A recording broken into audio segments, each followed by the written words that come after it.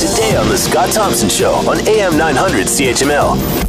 Yesterday, the Trudeau government held an emergency cabinet meeting to salvage the pipeline expansion, but have not really revealed what their plan is. All we saw in the news last night was a lot of cabinet ministers running away from the reporters and not really asking any questions. In the meantime, Alberta has stepped up their game, saying they'll take over if need be. Let's hear from the BC Prime Minister, both NDP, both Alberta and BC, but both very much fighting about this. Here's what the BC Premier had to say. Well, I'm always concerned when a jurisdiction to our east decides that they're going to take provocative action because of our attempt to talk to British Columbians about how we protect our marine environment, how we protect our existing economic activity. And here is BC's infrastructure minister on this. This is a project in the national interest. That's why we approved it. It's about jobs, it's about economy, it's about resource development and getting our resources to the international market. And we have committed to getting this project built, and we will get it done. Of course, that is the federal infrastructure minister. Let's bring in Dan McTeague, former Liberal MP, consumer affairs critic, analyst, and of course you can find out more at gasbuddy.com. He is with us. Dan, thanks for taking the time. We appreciate this. Oh, really good to be here, Scott. Are you surprised this has got to this level?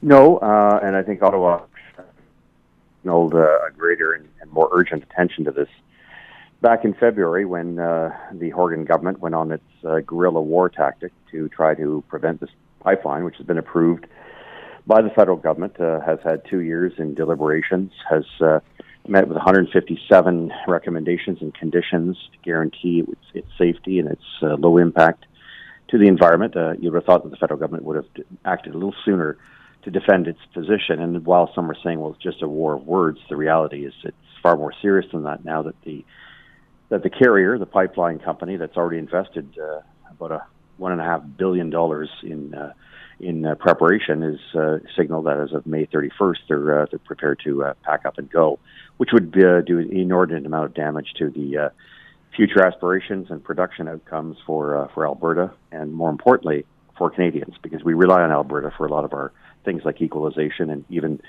1,600 companies here in Ontario and $4 billion worth of.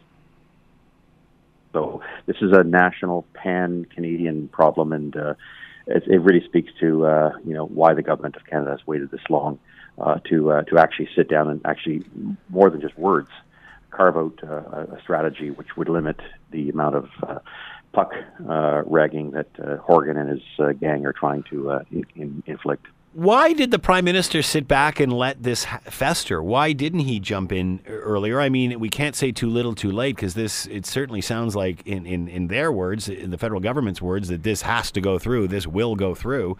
Oh. So why did he not hold the hand all the way through this?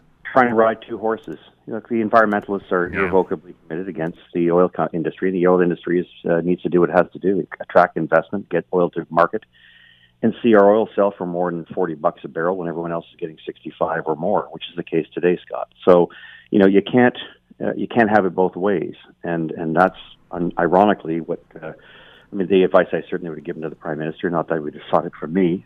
My current colleagues seem all preoccupied with the environment and environmental and climate, rather than recognizing that our bread and butter it comes from oil and our natural resources.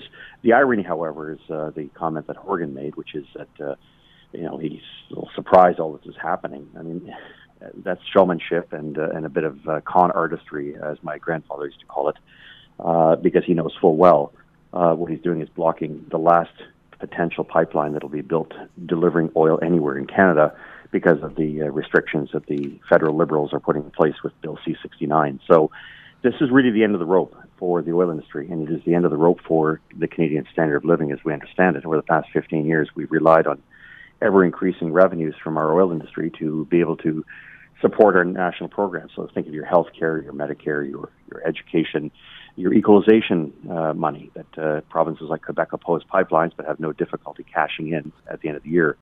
Want to hear more? Download the podcast on iTunes or Google Play and listen to The Scott Thompson Show weekdays from noon to 3 on AM 900 CHML.